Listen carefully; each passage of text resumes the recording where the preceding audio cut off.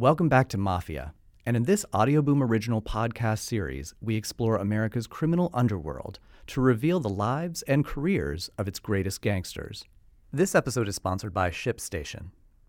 Previously on Mafia. Joe Pistone, a fantastic FBI agent, a real hero, and should be seen as a hero by the American public.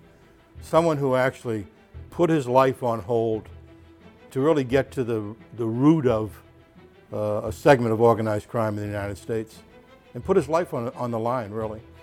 Known to the mob as jewel thief Donnie Brasco, FBI Special Agent Joe Pistone went deep undercover to become an active member of the New York underworld. Well, at this stage, I was gathering a lot of intelligence information, but I also was gathering evidence on drug deals, extortion, hijacking, political, corruption.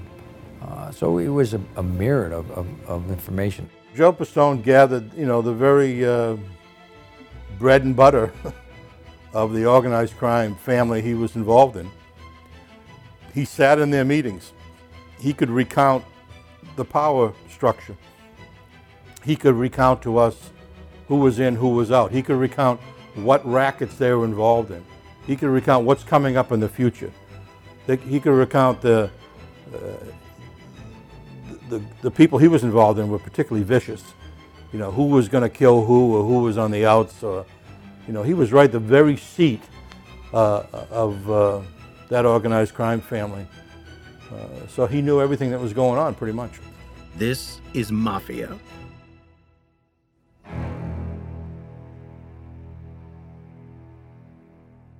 (1978) New York. After 2 long years, Joe Pistone was now undercover inside the city's Bonanno crime family, working alongside such ruthless gangsters as Tony Mira and Benjamin Lefty Ruggiero. Tony Mira was a Bonanno, a major drug dealer in the Bonanno family. He had just gotten out of jail, not long before I met him. The guy was just one mean guy. Mira was just plain mean. I mean, nobody liked him, but he made tons of money for the family through his drug dealings. And when Tony Mira went to prison for drug trafficking, Pistone took another step toward one of the most powerful captains in the Bonanno family, Dominic Sonny Black Napolitano. Selwyn Rabb is a mafia expert and author of 5 Families. Sonny Black was an effective, important leader, a capo. He had about 15 to 20 members in his crew, about 10 or 12 made guys, and probably at least 20 or 30 other, known as associates or wannabes, who hang around and work with the family. Pistone had taken to hanging out daily with Sonny Black at his social club, the Motion Lounge in Brooklyn. Now he saw a way to expand his operation by vouching for other undercover agents, those who were operating elsewhere in the States, targeting other mafia families. The FBI had other undercover operations going throughout the country, and one of them was in Milwaukee, Wisconsin. And they had an operation going where they were attempting to infiltrate the Milwaukee family, and the boss out there was a guy by the name of Frank Balistreri. And you have to understand how it operates. Milwaukee is aligned with the Chicago mafia, and they had the operation going out in Milwaukee, an undercover operation. It was a vending machine business, and they were hoping that they were able to hook up with Balistreri, who controlled all the vending machine business in Milwaukee and the surrounding areas. They weren't having such great luck, so the FBI headquarters contacted me and said, you think you can arrange a meeting between the Bonannos and the Balistreris? And first of all, I wanted to know who the undercover agent was, and it was an undercover agent by the name of Ty Cobb, who I knew and was a great undercover agent. I said, well, let me see what I can do. Now, I can't just go to Lefty or Mike and say, hey, let's go out to Milwaukee, I got to drop hints, And again, I didn't want to put myself in a position where they didn't want to do it. They come back and blame it on me, you know. So I said, you know, I get contacted with this guy that I knew 10 years ago. He's out in Milwaukee. He's trying to open up a vending machine business. And the first thing Lefty says, what is he, crazy? They'll blow him up out there. They blow people up out there. The guy says he has like $100,000, you know, to get this business going. So that piques his interest. So he says, why don't you go out there and check it out? So I fly out to Milwaukee. Of course, now all of this is set up before with the undercover agent, you know. And, you know, they do have an operation going. He's got an office, he's got vending machines, he's got a couple trucks, et cetera, et cetera. So I come back and I tell Lefty, yeah, he's got everything he says he has. So now Lefty has to get permission from Mike Sabella.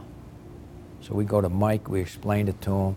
He says, all right, you and Lefty fly out there, sit down, talk to the guy, and see, you know, you see what's happening, Lefty. So me and Lefty fly out to Milwaukee.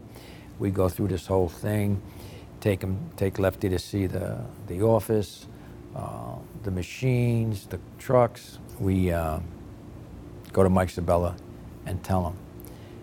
Now, we can't go out there without getting permission from Milwaukee, from the boss in Milwaukee, because we're a mafia family out of New York, so we can't go out there and become involved in this company. So what happens is that the Bonanos in New York have to call Chicago. Chicago has to call Balistreri and set up a meeting, set up a sit-down is what they call it.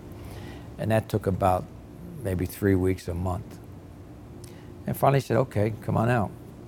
So we go out, and we sit down with Balistreri and his people, and they form a marriage. As far as the vending machine business goes. It was the first time an FBI agent had ever sat down with such a high-ranking mobster. More after a word from our sponsor.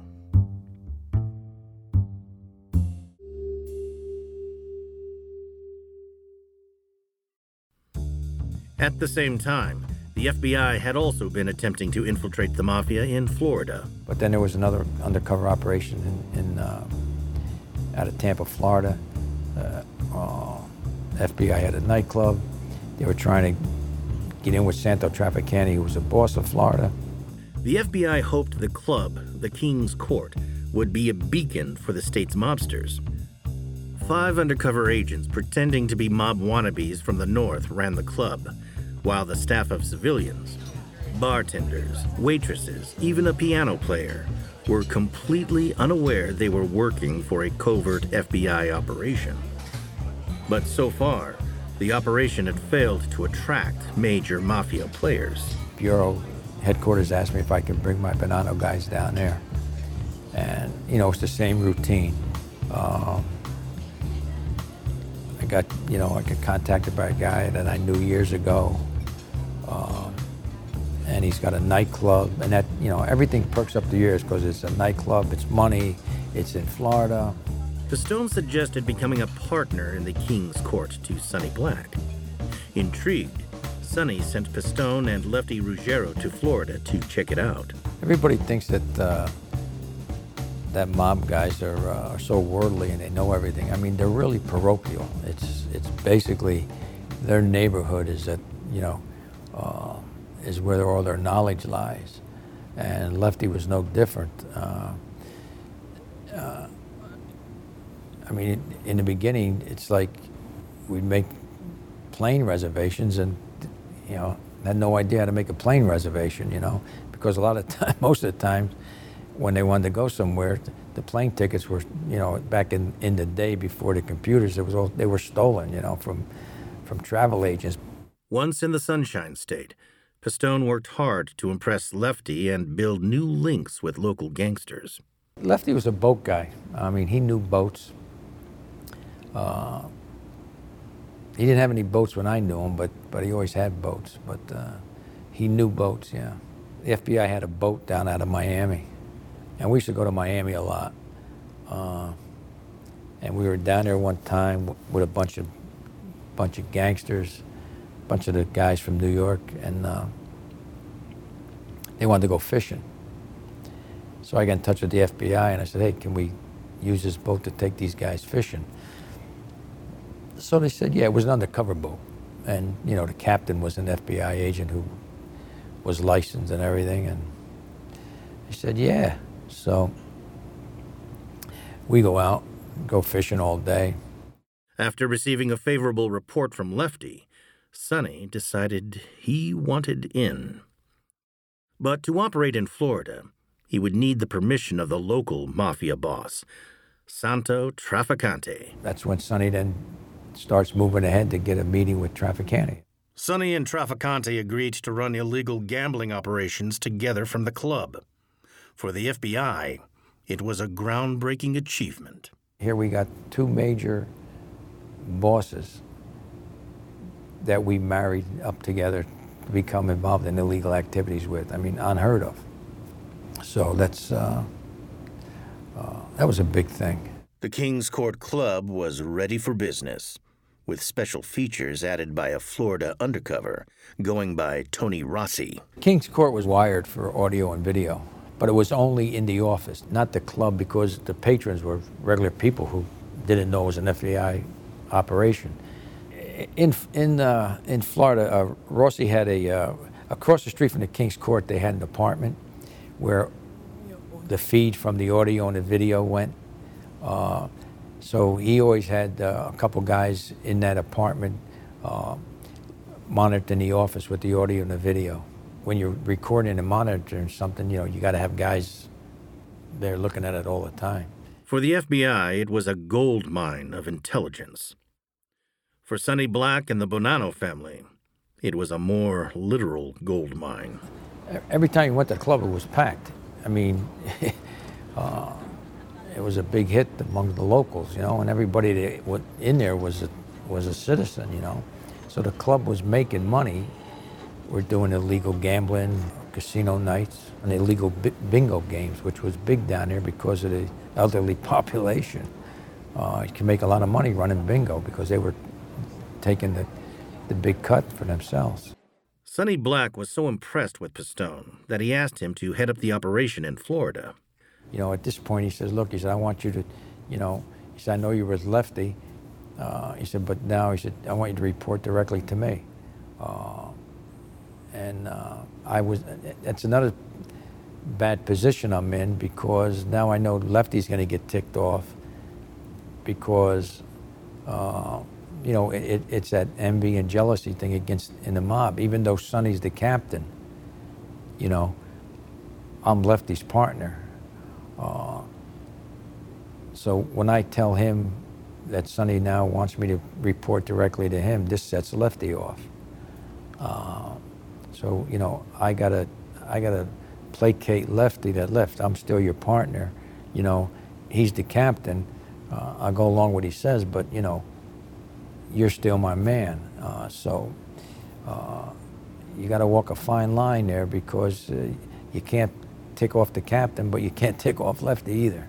Pistone now had direct access to one of the most important captains in the New York Mafia. I got to know Sonny Black pretty good, and although he was a stone-cold killer and a gangster, Sonny was the kind of guy you could spend time with. I mean, you know, he would talk about the gambling, the drugs. He would talk about, you know, who's the power in the family, all that. But you could also have other conversations with him. He would talk about his kids. He wasn't a bad guy to be around one-on-one. He liked to joke a lot, you know, practical joker with you. When when he and I were alone. I mean, I used to stay at his house. Now here's one of the guys that's running the family. He'd run across the street and get coffee for us and a hard buttered roll. We'd come back, we'd sit around. He'd be in his underwear, I'd be in my underwear. And we'd be drinking coffee, watching the cartoons, and eating a buttered roll, and talking about, well, this is what we're going to do today. That's, you know, and, you know, talk about his kids, I mean, he wasn't a bad guy to be around. The two men would spend hours together, often up on Sonny's roof feeding his beloved racing pigeons. He loved those pigeons. You know, like I said, we go up every morning and he'd feed them and change their water and give me a history lessons on pigeons. I mean, I never listened to it, but I had told the FBI guys, when those pigeon coops come down, you can say goodbye to Sonny Black. You know he's gone. Pistone now discovered that one faction of the Bonanno family, known as the Zips, were major drug importers. Narcotics agent Frank Panessa. The Zips were Sicilians brought over to run the pizza shops that they had all over New York and Pennsylvania, not only to distribute the heroin, but to use these Zips for murders and anything else that they needed from them. The FBI launched a major investigation into the Zips pizza restaurant drug trade, but they couldn't act on it while Pistone was still undercover. If his identity was revealed, he would be killed instantly. Selwyn Rabb. Every day going to work like that, knowing he could easily be made or betrayed, and his life would have been worthless. And yet he did it for years. FBI organized crime coordinator Jim Kostler. As long as the person's undercover, you can't do anything with that information until they surface, or you jeopardize them. Another threat to Pistone's life surfaced as Tony Mira, one of his first contacts in the Bonanno family, was released from jail. And Mira now learned that Pistone was now bringing in good money for Sonny Black and Lefty. What you have to remember, there's a lot of jealousy and envy in the mob. You're making more money than the next guy. You're closer to the boss than the next guy. Mira gets out of jail, and he's jealous because he thinks I'm making a lot of money, and because I'm real close to Sonny Black.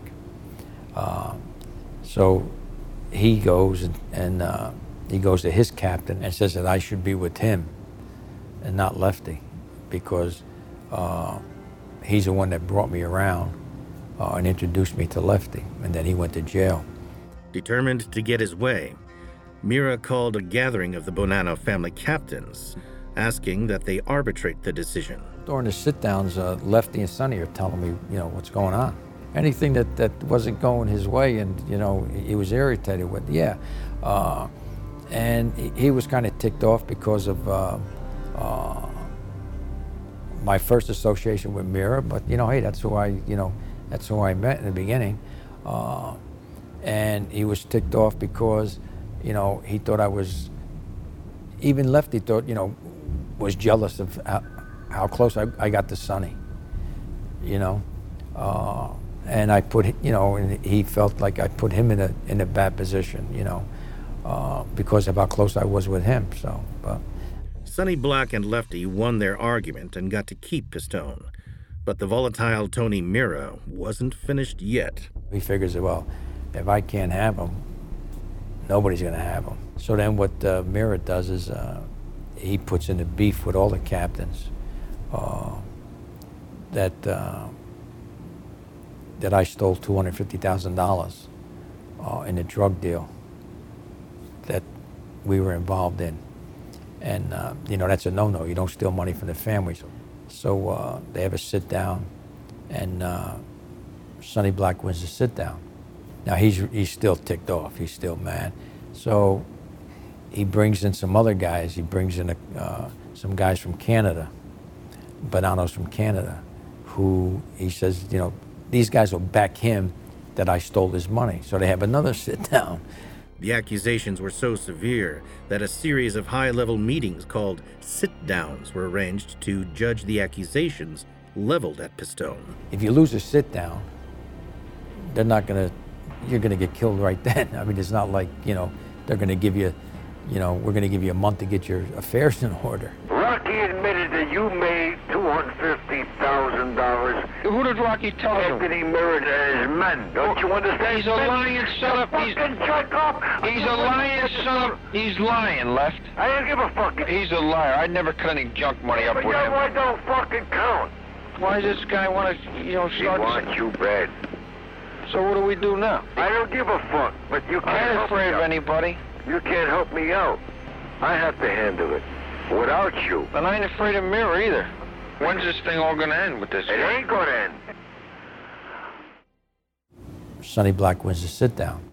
But Pistone had made a serious enemy in Tony Mira, and Pistone's FBI handlers were growing increasingly concerned that the operation was becoming just too dangerous. They were talking about closing the operation down. By the end of 1980, Pistone had been undercover in the mafia for nearly 5 years, and the intelligence he'd uncovered was enabling the FBI to target the mafia like never before.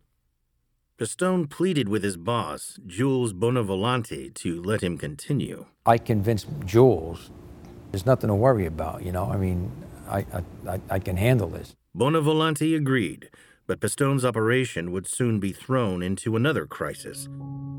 After the break. On January 17, 1981, Sonny Black and some friends flew down to Florida for Las Vegas night at the King's Court, an evening of craps, roulette, and blackjack. The local sheriff had been paid off to turn a blind eye. As I was right there when he paid the guy off, the guy assured us that everything was taken care of, you know. At first, the evening was a great success. The place was mobbed. King's Court was mobbed, had all kind of money. We were making all kind of money. And every so often, Rossi would collect the money and go hide it, because we didn't want all that money out on a table. At some point in time, and we had an old-fashioned slot machine that nobody was even using. I mean, it was just it was an ornament. But when the night was in full swing, something went terribly wrong. Eventually, at some point in time, knock on the door, and it's sheriff's deputies. So eventually we had to let him in.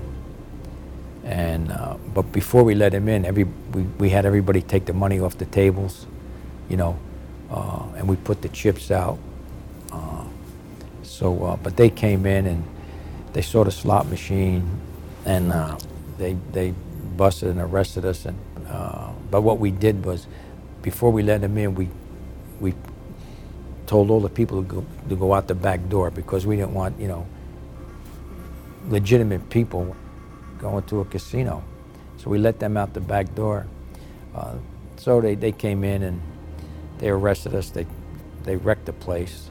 The club was raided by local deputies, and Sonny, who refused to provide identification, was arrested and jailed. Sonny spent the night in a camp. He wasn't too happy the next day, believe me. He wasn't too happy the next day. It was a major embarrassment for Sonny, and worse, much of their takings had also been taken. The money that Tony had hidden was gone.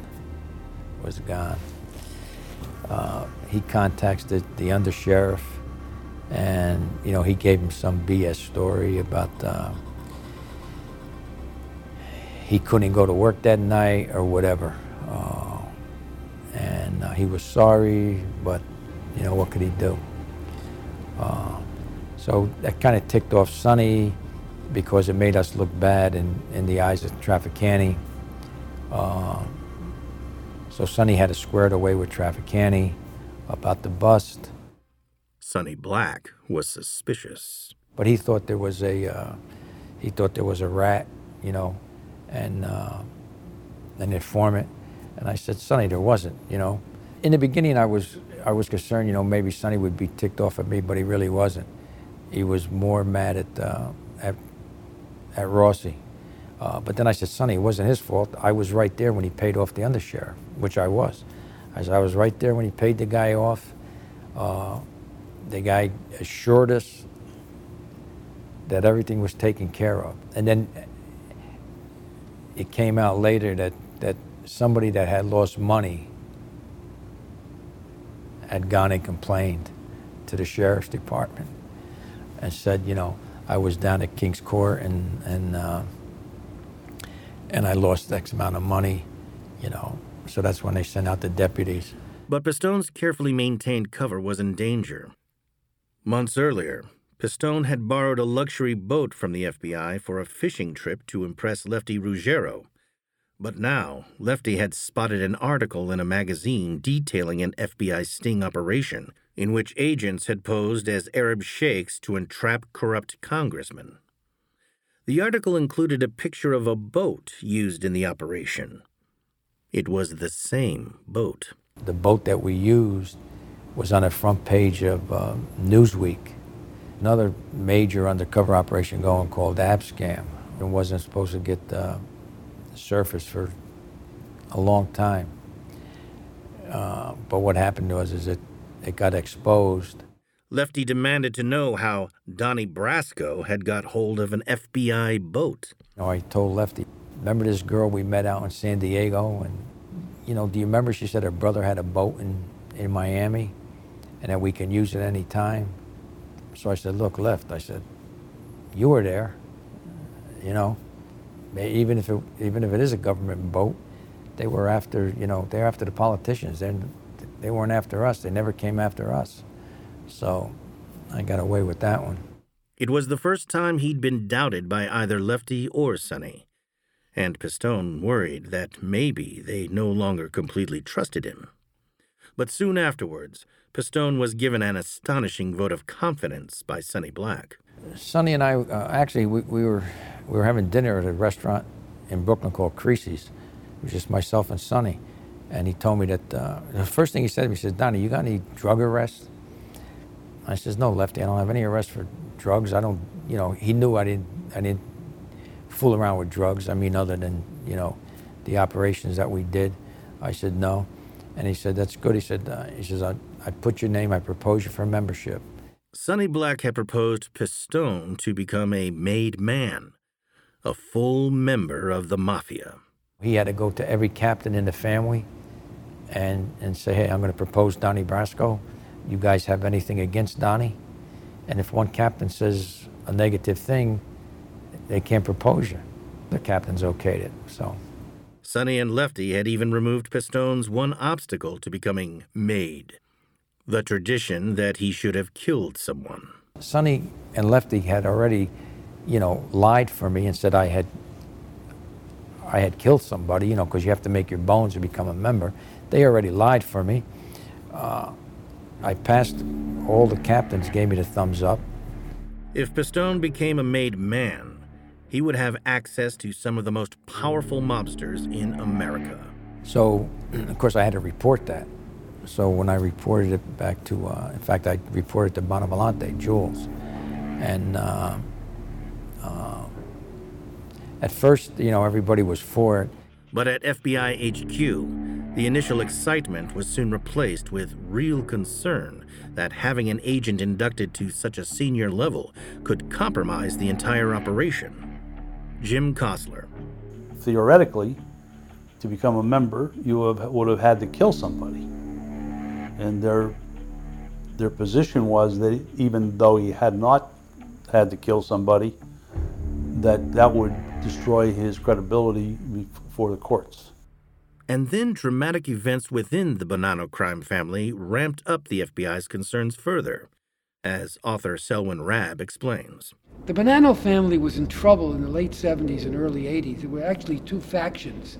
After Joe Bonanno, who had created the family, sort of semi-retired, the family was in dispute, and there were at least two factions fighting for control. And one of the factions was led by someone by the name of Rusty Rastelli, and Sonny Black was on his side. And there were a group of capos on another side who wanted to take over the family. Now, one of the reasons you want to take over a family is that money in the mafia flows upwards. If you're running it, boy, you're going to be wealthy pretty quickly. So it wasn't a question of just effective leadership. It was a question that always boils down to the most essential fact in organized crime, at least in the mafia or Cosa Nostra: who gets the lion's share of the loot. Sonny Black had hooked up actually with with another important capo by the name of Joe Messina. And their idea was to end this dispute in the family by killing 3 rival capos. And Messina was the guy who really dreamed up this whole atmosphere, how they were going to do it. Sonny and those loyal to Rusty Rostelli were to take out 3 rival capos. They killed these guys May 5th. And I was aware a couple days later that something was going to happen. Because talking to Lefty and Sonny, and, Lefty says, look, I got to go somewhere. And actually, they wanted me to go on these hits. Sonny wanted to bring me on these hits. And then after discussions, they decided, no, let's leave Donnie out of it because we might need him later on to do something. So I didn't go on the hits. But a couple days before Lefty said, look, we're going to be out of touch for a while. You keep in touch with my wife. Make sure you call her every day. And if I have anything to relay to you, she'll tell you. So I had to call his wife every day. And then finally, a couple days after the hits, she said, all right, he'll be home. He wants you to make sure you call him at 6:30 tonight. And that's when he said those guys went bye-bye, everything's going to be all right, blah, blah, blah, blah. As the violence escalated, there was an ever-increasing risk that Pistone could be caught in the crossfire. Now that this war was going on, this is the first time everybody's carrying a gun now. Sonny Black gave me a gun to carry. Guys that were with the other 3 captains were looking to kill us. FBI former Assistant Director and Special Ops Agent James Kallstrom. He was involved in some of the most vicious territorial wars that were going on organized crime, so he was right there at the focus point. And then Sonny Black put Pistone in a position that he and his FBI handlers had been desperate to avoid. It's a shooting war. It's not a verbal war anymore. And then Lefty tells me, you got to be at the club. Sonny wants to talk to you. And he basically told me what it was. Sonny ordered Pistone to track down a man called Bruno Indelicato, a rival gangster. That's when Sonny tells me he wants me to give me the contract to kill Bruno. Pistone contacted his FBI handlers. I called Jules, told him, Sonny had given me the contract to kill Bruno Indelicato, who was the son of one of the captains, Sonny Red Indelicato, that got killed. So the FBI wanted to bring the operation to a close. Pistone tried to persuade Jules Bonavolante to hang on in there just a little longer. But it was every day, trying to convince them that, look, nothing's going to happen to me, Let's go to December. And Sonny had set up another meeting with Trafficani, and it was for the end of July. So that was like in June. So I finally convinced Jules. I said, Jules, we got one more meeting with Trafficani. Nothing's happened up until this point. Another month is not going to make any difference. Hoping that once we get to the other month that I can convince him, to go to December. Bonavolante agreed to give Pistone one last throw of the dice. Together, they devised a plan to get around the hit on Bruno Indelicato. So Sonny sends me to Florida because that's where they thought Bruno was. And the plan was if I found him, I'd call the FBI, they'd snatch him, we'd make it look like a hit, and then I can go back and say, I took care of him. Pistone was poised to execute the plan, but the FBI ultimately decided it was far too dangerous. It was time to end the operation. FBI Organized Crime Coordinator Jim Kostler recalls. Headquarters said no, and that was the day we pulled the plug on him. That was when we pulled the plug. In fact, I remember it like yesterday. It was the day that Charles and Diana got married. It was the day that we brought down that operation. After 6 long years spent undercover in the mob, living the life of Donnie Brasco, Pistone was ordered to pull out. When we ended the operation, he was very upset because I'm sure he felt that if he could have been made, his credibility would have been enhanced. The Bureau took the opposite position. Can you imagine the kick in the ass when it comes out, Bonanno Mafia family makes undercover FBI agent? But I couldn't convince him, so we had a surface. There's more to the story after the break. 2 weeks later, with Pistone safely out of the way, Sonny was visited by FBI agents at his club. Selwyn Rabb. They went to Sonny Black and told him what was going to happen. Showed him a picture of Joe Pistone, who the real Joe Pistone, with FBI agents that Sonny Black knew were FBI agents.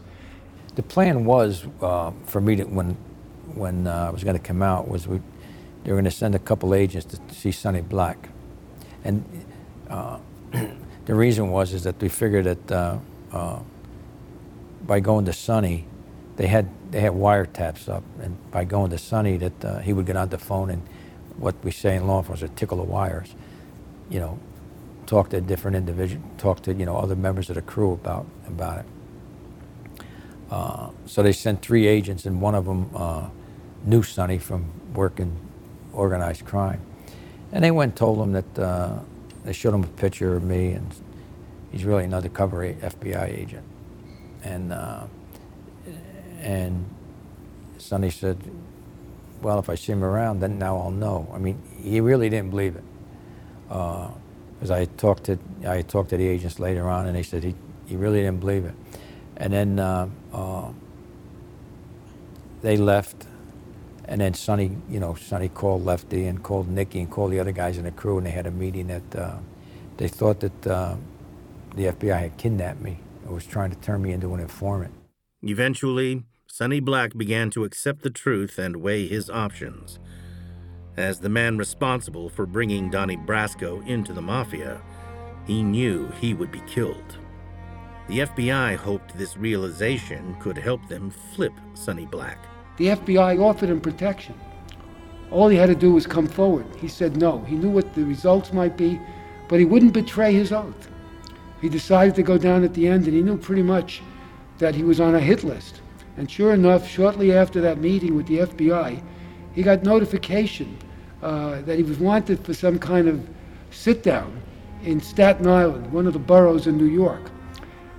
Messina had arranged this, his now real rival.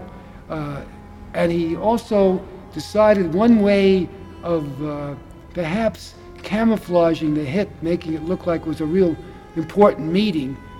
He told Sonny Black, and Sonny Black knew that a member of the family, a consigliere, would be along. This was to try to put Sonny Black off his guard, that if a consigliere was there, nothing wrong could go down. And he knew the consigliere was a friend of his.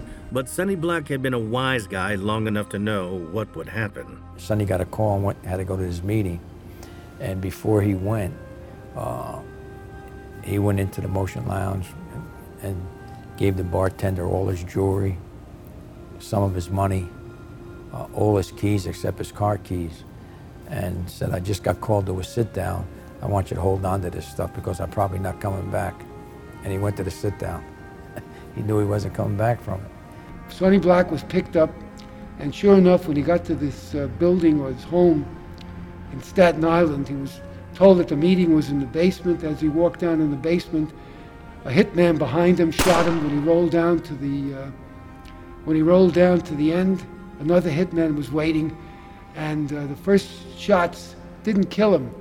And Sonny Black said, do it right, something to that effect. Make it, finish me off. And they did. I remember I told Jules, and I think I even told Kostler, is that when you see those pigeon coops on the top of Sonny's apartment building getting torn down, he's dead. 17 days later, they start taking the pigeon coops down, and that's when they killed him. Soon afterwards, a body was found, dumped in the Hudson River. I was on the stand testifying when they found Sonny Black's body. They had found it, but they hadn't identified it. And then finally, through dental records, they identified his body. And he was in a body bag. They had cut off his hands. And it was, I think it was somewhere around the Verrazano Bridge, I'm not mistaken.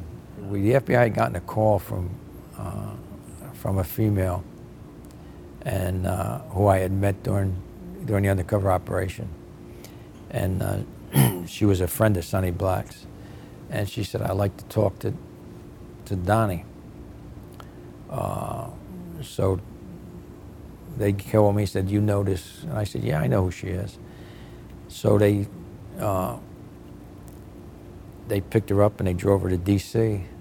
and we sat down over lunch. And she says, after the agents had come and talked to Sonny, Sonny had called her and had told her, what happened. And he said to her, I don't believe that Donnie's an agent. And, and he said, but I really love that kid, he said. He said that if he was doing his job.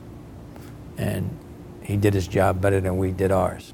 I didn't want to see him get killed, but, he brought it upon himself. When the agents went to talk to him, he could have easily called them later on and said, look, I'm coming in, what kind of deal can I make? But he didn't. I said, he was a real man and he was a real gangster. And that's how we left it. The Mafia now moved to take out anyone who'd had any involvement with Donnie Brasco. They killed Sonny Black. They killed Tony Mira. They killed Jilly. Did I want to see him get killed? No. Would I rather have him gone to jail? Yeah. But it wasn't my doing, in my mind, that got him killed. Lefty Ruggiero was next on the mob's hit list, but the FBI had other ideas. Lefty had gotten a phone call at his house that they wanted to see him, come down to a meeting. And when Lefty got there, they were going to kill him. Well, the FBI grabbed him outside of his apartment and arrested him then. He thought it was a hit team, because the agents were in surveillance clothes, just in, nondescript cars. And he thought he was going to get clipped. But he was relieved when the... Lefty Ruggiero was imprisoned for conspiring to murder the three capos, distributing drugs, extortion, bank robbery, and illegal gambling in Florida. So he spent like 15 years in jail. I hate to be the guy that was his cellmate or guard, because he had to be the biggest pain in the arse there ever was. The FBI used Pistone's information to go after hundreds of mobsters. And as James Kallstrom recalls, Joe Pistone was a witness in trial after trial. Well, Joe was a fantastic witness, and he was really there to corroborate. He wasn't there to give his first-hand recollection, although he did. But typically he would be corroborating and adding some filler, really, to what we had on electronic surveillance, and providing background for the jury. And, of course, providing extremely valuable testimony as to the personalities and the infighting and the rackets involved. He was really the frosting on the cake. I think I testified in about 17 different trials. We had 235 convictions. And then, of course, in New York, we knocked out the Bonanno family to a great extent. Jim Kostler. Bonanno family, as I know of it, I think they are nothing but a street gang at this point in time. In Milwaukee, we took down the whole family. The boss, the underboss, a couple of his captains. The same thing in Florida. In 1985, Pistone testified in the trial of the Sicilian heroin trafficker, the Zips. Known as the Pizza Connection, it was one of the longest trials in American history. One thing that I think that good came from our case, if I'm not mistaken, almost every affidavit on following mafia cases had information from our case in there, in some way or another. The Pizza Connection case, we had, in the beginning, like Sal Catalano and a lot of Sicilians, we had identified in our case. They weren't really known to law enforcement as how much power they had here in the States. So a lot of that information as far as the identification, because I had met Catalano and Baldo. We had provided a lot of the information on the Sicilian faction. So we gathered a lot of good intelligence information and evidentiary information that was used in a lot of the other cases. And in what became known as the Commission trial, Pistone identified the heads of the New York families. The FBI, a guy by the name of Pat Marshall, who was an agent, put together the Commission trial, where he indicted all the bosses in New York and convicted them. Pistone's evidence and testimony played a crucial part in securing convictions on 151 counts. James Kallstrom. In his case, it was probably the textbook of how to do it. And it was important in a little segment that he hung out with, the little regime that he worked with. But overall, I think it was the thrust of a change in policy at the highest levels of the FBI and the Department of Justice. It was the ability to train, equip, and spend the time to put the resources together to develop the intelligence, to prove the conspiracies. And it was all that together with great case agents run by Jim Kostler and others, and great prosecutors that really brought down organized crime. And all those things were critically important. Pistone's daring operation spelled the beginning of the end for the mob, as gangsters at all levels were sent down. The impact it had on the way the FBI dealt with the mafia was that we showed they weren't invincible. And we brought out and showed a lot of the illegal activities that they were involved in that we could charge them with, and basically that we can go after and get the upper echelon versus the guys on the bottom doing all the dirty work. Guys like Jimmy, guys like Kostler, Bruce, Jules, they saw that, and they started to emphasize, using the RICO to get these guys. But Joe Pistone, a fantastic FBI agent, a real hero, and should be seen as a hero by the American public. Someone who actually put his life on hold to really get to the root of a segment of organized crime in the United States, and put his life on the line, really. And a lot of what we knew about organized crime in the realm of where Joe operated was because of his professionalism. And I take my hat off to Joe Pistone. He did a great job.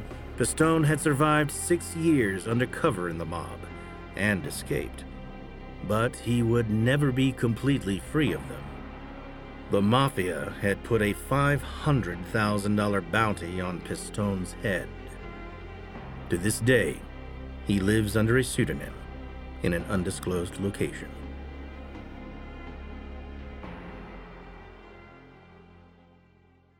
On the next episode, you had very strict divisions between the various ethnic gangs. Jews didn't even go into Italian neighborhoods.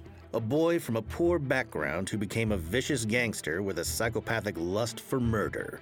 Ben Siegel wasn't a make-pretend tough guy. He was an out-and-out killer. But when he refused to play by the mob's rules, he became a marked man. There was a pecking order in the mafia, and the mob does not like to be screwed over. The embodiment of a twisted American dream, and he dreamed all the way to Las Vegas. Bugsy Siegel is an American mob legend. He's the guy who dreamt up Las Vegas. He put the glitz and glamour into Sin City. Benjamin Bugsy Siegel. This has been an Audio Boom original. Thanks to ShipStation for supporting this episode of Mafia.